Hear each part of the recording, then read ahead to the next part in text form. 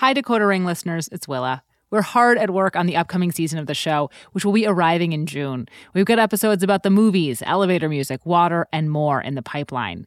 But while you're waiting for our new episodes, we wanted to share one from the podcast The Sporkful, hosted by Dan Pashman. The Sporkful is a show about food, and each week they obsess over food in order to learn more about people. Right now, The Sporkful is doing a 5-part miniseries called Mission Impossible. It's not quite a cultural mystery, but it is a genuine quest, an ambitious attempt to create a brand new, functional, delicious pasta shape from scratch and bring it to the market. Throughout the series, you'll learn about what makes a great pasta shape, how pasta gets made and sold, and Dan's very particular hang-ups about pasta. For what it's worth, I do not share his feelings about spaghetti, but these are hang-ups that will hopefully lead him to making something great. So here's the first episode of Mission Impossible. If you want to hear the rest, you can listen wherever you get your podcasts. And go subscribe. It's great. Bon appetit. Hello. Hi. Welcome to Caveat. Today we're kicking off something really big. We've been working on it for 3 years. And we'll begin at the beginning. It's June 2018, and we're at Caveat. It's a performance space and bar on New York's Lower East Side. We organized this event there called the Bucatini Dialogues, a debate about pasta shapes. After a brief intro, I get right to the point. And I'm just going to go ahead and say it. Spaghetti sucks. Thank you. Yeah. I said it. It's round. On the outside, that means that there's a low surface area in relation to the volume. That means that sauce doesn't adhere to it well. It means less of it contacts your teeth when you first bite it. It's like, there's all this romanticism around spaghetti, but spaghetti and meatballs isn't even an Italian thing. All right, like The Lady and the Tramp did a great disservice to American culinary history by romanticizing spaghetti. What we really should have taken from that movie is that it's a pasta shape that's only fit for dogs. Oh, it's gonna get real tonight, don't you worry. At this debate about pasta shapes, I take a stand. We can do better, is the point that I'm trying to make. We can do better than spaghetti. But not everyone agrees. Get comfortable. Okay. I'm joined by 2 friends and fellow food podcasters, Evan Kleiman, host of KCRW's Good Food, and Francis Lamb, host of The Splendid Table. Unlike me, they're also both trained chefs. Evan owned one of LA's top Italian restaurants for more than 25 years. And this is where I should warn you, this podcast has some explicit language. That's just what happens when people debate the merits of spaghetti. All right, Evan, go on. Defend spaghetti. Okay, first of all, spaghetti is the ur pasta. It is the beginning of all pasta. And it's the beginning of handmade pasta and the beginning of industrialized pasta. But more than that, it's how every child becomes indoctrinated into the beauty of eating. When they suck up that first little strand, when they're a little kid and they realize that they can do that by pursing their lips and sucking in, that's it. They're like gone for the rest of their lives. Francis? I'm with Evan on this one. I mean, saying spaghetti sucks because it doesn't have the right surface area and the right amount of contact with your teeth is a very foodie approach, Dan. I feel like for eaters, you say exactly what Evan said, which is, what is the first pasta you ever ate? What is the thing that made you fall in love with pasta? If it's not spaghetti, I don't know where you grew up. Yeah, and like spaghetti night. Spaghetti is that thing that crossed over and became American. I will grant you that spaghetti is significant. It is important in pasta history, and it has a lot of romanticism, and it has a lot of sentimental attachments to it. But I'm just saying, right now, here and now, as we sit here as adults who have so many pasta shapes to choose from, tell me one thing that spaghetti does better than any other pasta shape. Any top echelon pasta shape.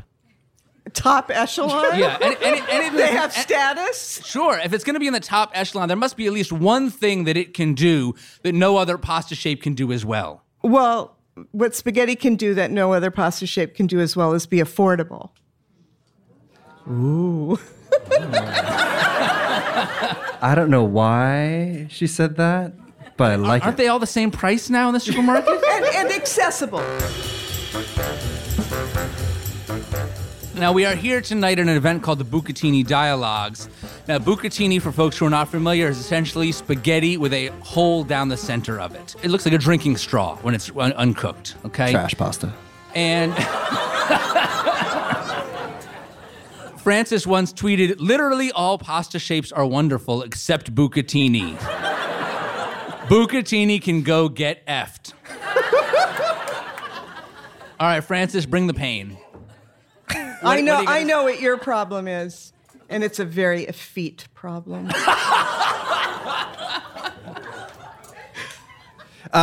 Here's the problem with bucatini. It's very simple. Ready? I've never actually practiced this, so I don't know if it's work. This is the sound when you eat spaghetti. The pasta.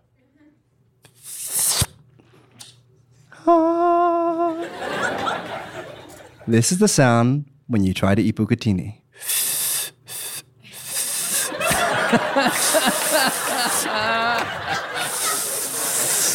What kind of pasta doesn't come into your goddamn mouth when you want it to? It's not a noodle. Have you ever tried to use a drinking straw? You can't. Have you ever tried to suck the drinking straw into your mouth? It is physically impossible. Because it's not solid. And there's a goddamn hole in the middle, which everyone says, that's the beauty of bucatini. You get sauce in the middle. Fuck bucatini and the sauce in the middle. You can't get the thing in your mouth. I don't care how much sauce is in the middle. I think Francis's point about slurping bucatini is valid. And I want to emphasize his other point. Bucatini lovers claim it gets a lot of sauce in the middle, that it's a better spaghetti that holds more sauce because of the tube. But that's a lie. The hollow center of most bucatini is too narrow to gather much sauce. I'm with Francis here. The shape doesn't live up to the hype. And I put a lot of thought into these kinds of issues, into what I'm eating and how to make it better. That's why I fold my pizza inside out and eat my cheeseburgers upside down. My method for turning an omelet into a breakfast sandwich is so convoluted, we don't have time to get into it right now. And I love pasta. So over my many years and likely thousands of pounds of pasta consumed, I've put a lot of thought into what makes some pasta shapes better than others. In fact, I've actually come up with 3 criteria by which I believe all pasta shapes should be judged. Ready? Number 1, forkability. Forkability. Forkability. Yeah, that's right. We get sound effects. That's how important this part is. Forkability. How easy is it to get the pasta on your fork and keep it there? Number 2, sauceability. Sauceability. Sauceability. How readily does sauce adhere to the shape? Number 3, the most important of all, tooth sink ability. Tooth sinkability. Tooth sinkability. How satisfying is it to sink your teeth into it? Even the most iconic pasta shapes in the world have flaws in at least one of these areas. Angel hair. It turns to mush 30 seconds after you put it in the water. No tooth sinkability. Fettuccine, linguine, too smooth on the outside. You need surface area, texture to pick up sauce for sauceability.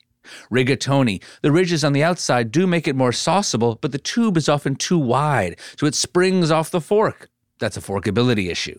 And you got wagon wheels and bow ties. Those are gimmicks. They don't cook evenly. They're mushy on the perimeter and hard in the center. You see, spaghetti's not the only shape that sucks. I could go on. But where am I going with all this? Well, as I said, we can do better. That's why I gathered everyone together at Caveat. It's why we're all gathered together here today on this podcast. And that is why I am excited to tell you here tonight, for the first time, that we are embarking on one of the most ambitious... I'm gonna retract that. We are embarking on the most ambitious project in Sporkful history. We are gonna set out to invent a new pasta shape. That awkward groan that you just expressed is not an unfamiliar reaction to me, I must say. I went to my boss, Chris Bannon. I said, Chris, we're going to invent a new pasta shape. He said, Dan, nobody cares about pasta shapes. Do you think that's true? No. Yeah.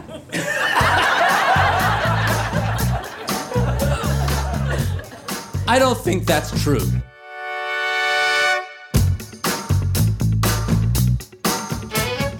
This This is The Sporkful. It's not for foodies, it's for eaters. I'm Dan Pashman. Each week on our show, we obsess about food to learn more about people. Now, I want to be very clear. This is not just a theoretical exercise. We are setting out to invent a new pasta shape and actually get it made and actually sell it. I'm talking thousands of boxes of pasta on an industrial scale, so people everywhere, people just like you, can try it. We're going to tell the story of this quest over 5 episodes of our podcast, and hopefully, at the end, the world will have a new pasta shape. One that maximizes forkability, sauceability, and tooth syncability like no shape that's come before. This is Mission Impossible.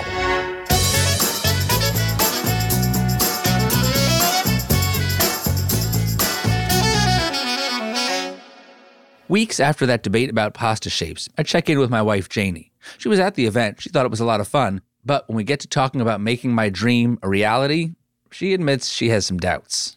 I can't even think of a shape that doesn't already exist. So what are your thoughts on my idea of trying to create a new one? I think you're like a really smart person, and maybe utilize that energy to think of something else other than a pasta shape. A new flavor? Ice cream? Janie will come around. I check back in with Evan Kleiman. You heard her at the start in the live event.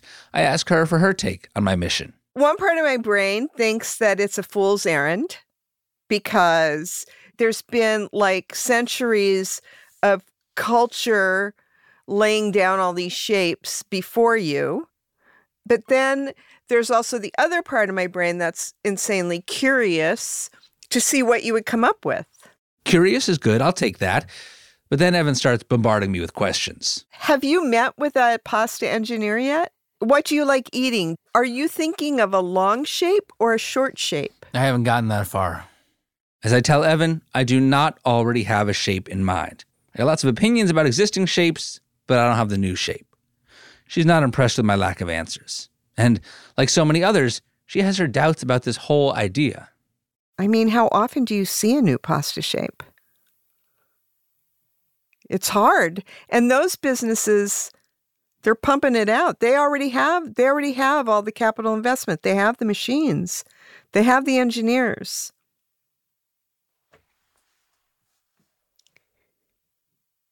Are you there? Yeah, no, yeah. He's thinking. I'm thinking. You're just making me nervous now. I'm like, maybe can I say I've bitten off more than I can chew, or is that an annoying turn of phrase on a food podcast? It's inevitable. So, yeah, this is going to be a lot.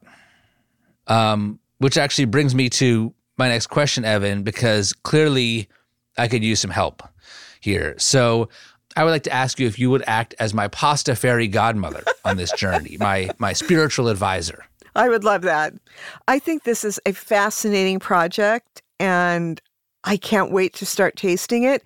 And I think it's going to be so much harder than you imagine it to be.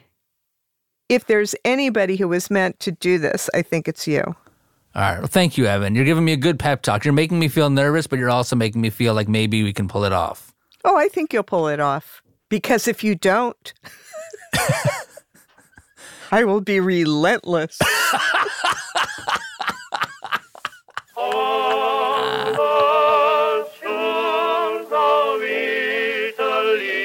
Evan sends me off with some instructions. She says before I can even start to design a shape, I gotta understand what materials I'm working with.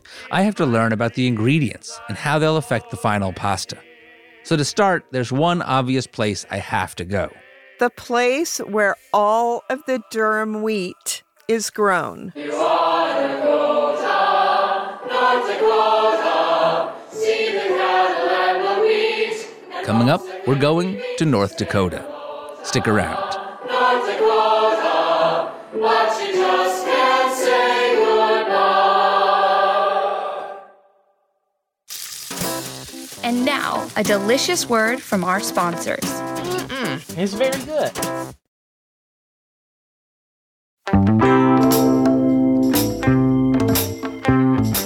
Welcome back to The Sporkful. I'm Dan Pashman. Hey, I hope you'll check out the episode we did a couple weeks ago. We put the call out for single Sporkful listeners looking for love. We sent 2 couples on Zoom blind dates, and we recorded the whole thing. There's a thing you share with my mom. It's like a great pro tip that you should compare your date to your mom on a first date, right? Especially as like a gay man. Right, exactly, yeah. So, will I be officiating a wedding anytime soon? Brian, this has been really fun. Yeah, you're making it sound like there's a timestamp on this. I feel like eventually I'm gonna need to hang up because my computer's gonna die. Because you can't plug it in. Oh, I need to go get the charger and stuff. I can wait. Check out that episode wherever you got this one. And please connect with The Sporkful in your podcasting app. In Spotify, hit follow. In Apple Podcasts, subscribe. In Stitcher, favorite. You can do it right now while you're listening. Thanks. All right, let's get back into it. Look, I can argue about pasta shapes all day, but being an expert in eating them is only going to get me so far. If I'm going to invent and sell a new shape, I've got to start by learning what pasta is made from and what shapes are already out there. Now, I do know that pasta dough is a simple mixture of semolina flour and water, but I don't know what semolina flour really is, or what kind will be right for my shape. Hi. What? Hi. Hi. Sorry, I'm sticking a microphone in your face. Yeah, I was like, I don't know what you're doing. You're separating the wheat from the chaff. Yeah. I've heard about this. In April 2019, I arrive at North Dakota State University in Fargo. It's home to the Durham Wheat Quality and Pasta Processing Laboratory, better known as the Pasta Lab. I meet some of the grad students working there, including Sally Mann. What was your title again, Sally? I'm a research specialist. Research specialist, got it. I am setting out on a mission to invent a new pasta shape. Okay, good luck. There's pretty much everything you could think of. But I didn't come all this way just so another person could tell me this is a mistake.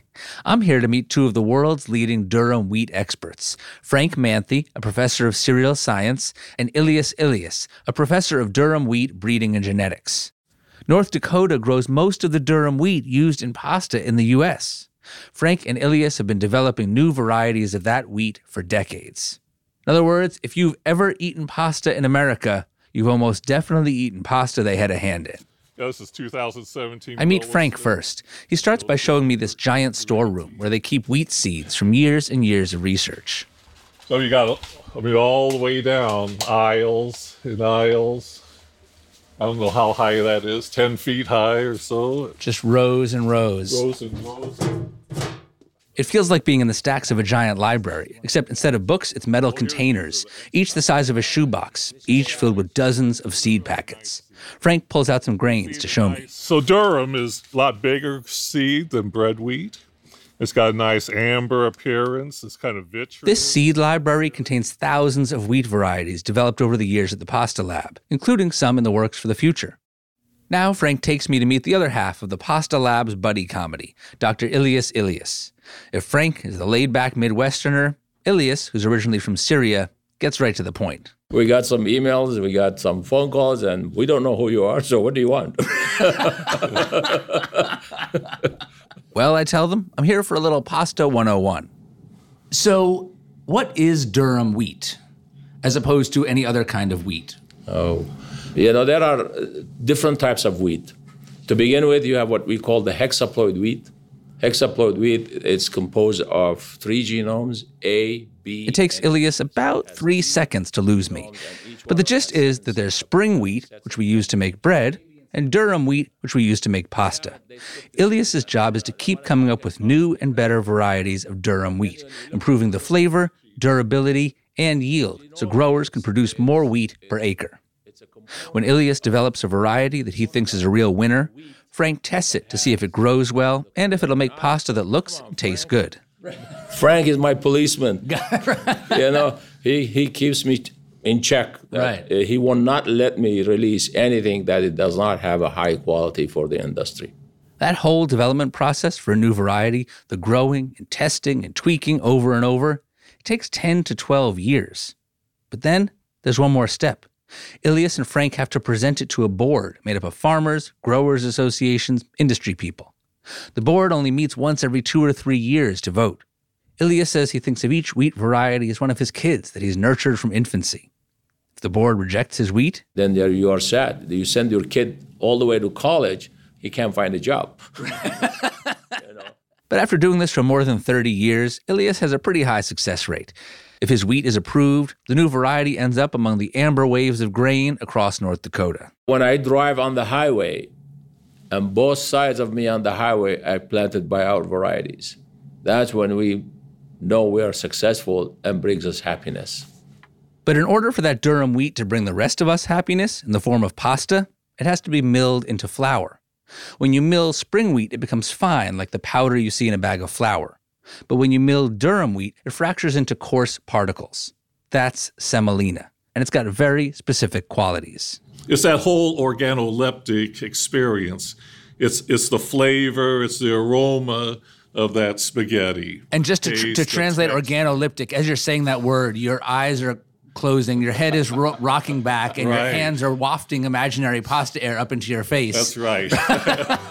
As I say those words, I can smell and taste this old nutty, kind of a soft flavor, very characteristic flavor. If that's important to you or your customer, then you're going to go with 100% semolina.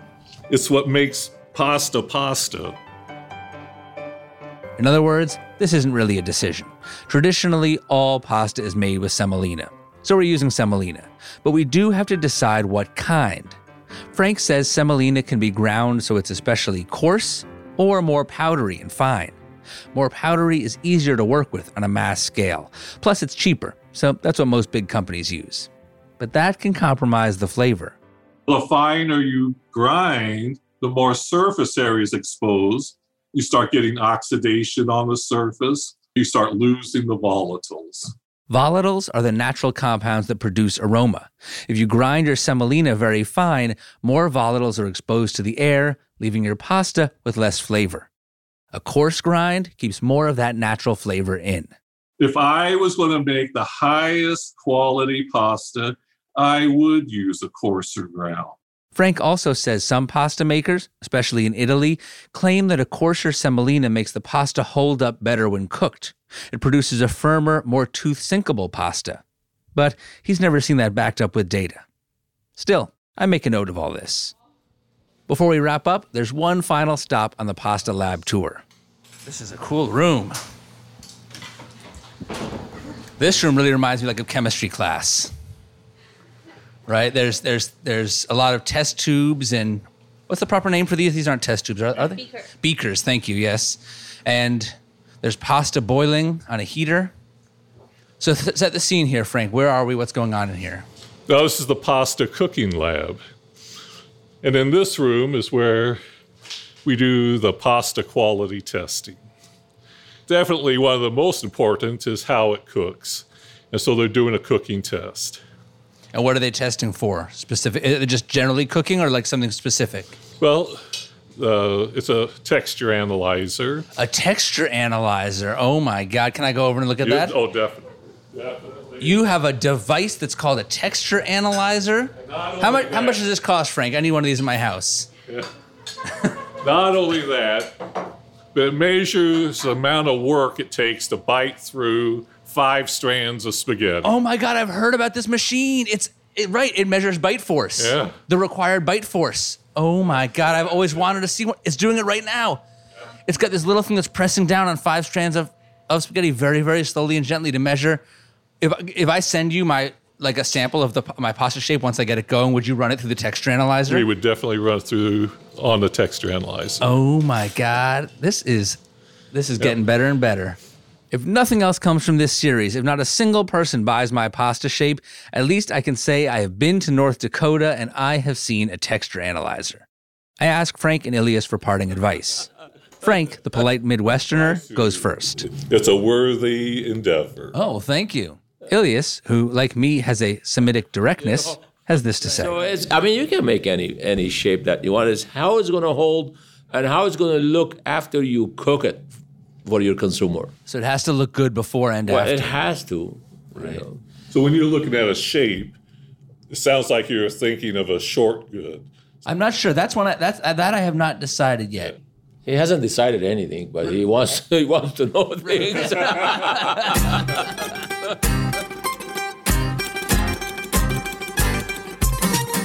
Now I know what factors to consider when I pick my semolina. Plus, Frank's going to run my samples through the texture analyzer. Overall, a success. A few months after my trip to North Dakota, middle of 2019, I embark on the next leg of my journey. This time, we are going to Italy, via Skype, to talk to one of the world's leading experts on pasta shapes. If I'm going to make my mark on the pasta canon, I got to know what's already out there. Maureen, how many pasta shapes are there? Oh, nobody knows. I made the index of pasta names, and I think I got up to 1,200, something like that, 1,200 names for somewhere over 300 different shapes. And that's not all of them. This is Maureen Fant. She's an American who moved to Rome in 1979. She studied archaeology, fell in love with Italy during a semester abroad, and has been there ever since. Maureen translated a book called The Encyclopedia of Pasta, which for our purposes is basically the Bible. It's the closest thing there is to a complete list of all the pasta shapes. Maureen's friend, Oretta Zanini de Vita, wrote it. Oretta spent 20 years scouring every corner of Italy to find local pasta shapes and traditions. And one thing she learned is that often different regions have different names for the same shape. That's why there are about 300 shapes with 1,200 names. One example, the long flat pastas fettuccine and tagliatelle. Tagliatelle and fettuccine are very close and practically interchangeable. It's just that fettuccine is the term used more in the center-south and tagliatelle more in the north, where the noodles are likely to be thinner and more delicate. But Italians get very into these small differences. In fact, they care so much about what is and is not the right width and thickness to be called tagliatelle. At the Chamber of Commerce in Bologna, there is a golden tagliatella where if you are really into it, you can go and measure your noodle. In other words, if there's a disagreement over whether your pasta fits the official definition of tagliatelle, you can bring one strand to the Chamber of Commerce and compare it to the golden tagliatella to see. First off, that's amazing. But my main takeaway from all this is only 300 shapes? There's got to be opportunity for something new. I mean, that's fewer than I would have guessed. And in the Encyclopedia of Pasta, they break down all those shapes into 6 basic categories. Long shapes, short shapes, filled shapes, pastina, little shapes for broth, teeny tinies for broth. Then gnocchi or gnocchetti, which are the dumpling-like forms. And then the 6th shape is strascinati. Strascinati are shapes that are dragged over a textured wooden board, which imprints that texture on the pasta. Orecchiette are an example of strascinati. So, Maureen, I am setting out to invent a new pasta shape. Why? This response is becoming increasingly familiar to me.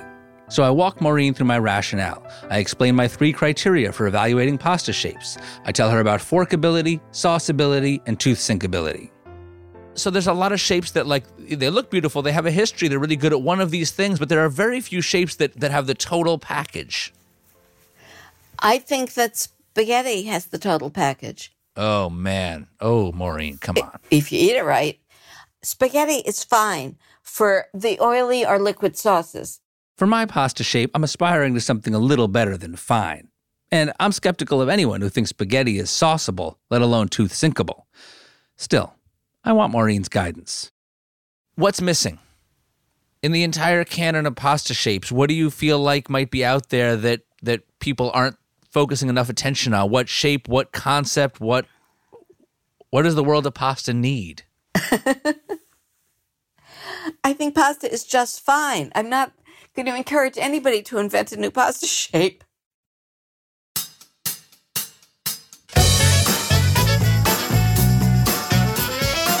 Coming up, when Mission Impossible continues, I begin the work of inventing a new pasta shape. I'll head into the kitchen with friends and family to sample a bunch of pastas. This one keeps falling off the fork. It doesn't have good forkability. Is that a real word?